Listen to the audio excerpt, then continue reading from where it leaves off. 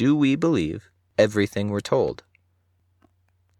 Some early experiments on anchoring and adjustment tested whether distracting the subjects, rendering subjects cognitively busy by asking them to keep a lookout for a 5 in strings of numbers or some such, would decrease adjustment and hence increase the influence of anchors. Most of the experiments seemed to bear out the idea that cognitive busyness increased anchoring and, more generally, contamination.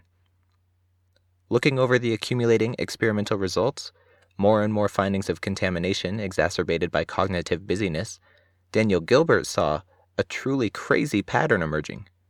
Do we believe everything we're told? One might naturally think that on being told a proposition, we would first comprehend what the proposition meant, then consider the proposition, and finally accept or reject it. This obvious-seeming model of cognitive process flow dates back to Descartes. But Descartes' rival, Spinoza, disagreed. Spinoza suggested that we first passively accept a proposition in the course of comprehending it, and only afterward actively disbelieve propositions which are rejected by consideration. Over the last few centuries, philosophers pretty much went along with Descartes since his view seemed more, logical and intuitive. But Gilbert saw a way of testing Descartes' and Spinoza's hypotheses experimentally. If Descartes is right, then distracting subjects should interfere with both accepting true statements and rejecting false statements. If Spinoza is right, then distracting statements should cause them to remember false statements as being true, but should not cause them to remember true statements as being false. Gilbert, Kroll, and Malone from 1990 bears out this result, showing that among subjects presented with novel statements labeled true or false, distraction had no effect on identifying true propositions, 55% success for uninterrupted presentations versus 58% when interrupted, but did affect identifying false propositions, 55% success when uninterrupted versus 35% when interrupted. A much more dramatic illustration was produced in follow-up experiments by Gilbert, Taffarity, and Malone in 1993. Subjects read aloud crime reports crawling across a video monitor in which the color of the text indicated whether a particular statement was true or false.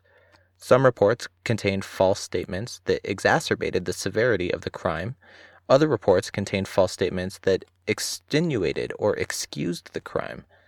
Some subjects also had to pay attention to strings of digits, looking for a 5 while reading the crime reports, this being the distraction task to create cognitive busyness. Finally, subjects had to recommend the length of prison terms for each criminal from 0 to 20 years. Subjects in the cognitively busy condition recommended an average of 11.15 years in prison for criminals in the exacerbating condition, that is, criminals whose reports contained labeled false statements exacerbating the severity of the crime. Busy subjects recommended an average of 5.83 years in prison for criminals whose reports contained labeled false statements excusing the crime. This nearly twofold difference was, as you expect, statistically significant. Non-busy participants read exactly the same reports with exactly the same labels and the same strings of numbers occasionally crawling past, except they did not have to search for the number 5. Thus, they could devote more attention to unbelieving statements labeled false. These non-busy participants recommended 7.03 years versus 6.03 years for criminals whose reports falsely exacerbated or falsely excused. Gilbert, Taffarity, and Malone's paper was entitled, "You Can't Not Believe Everything You Read." This suggests, to say the very least, that we should be more careful when we expose ourselves to unreliable information, especially if we're doing something else at the same time. Be careful when you glance at the newspaper in the supermarket.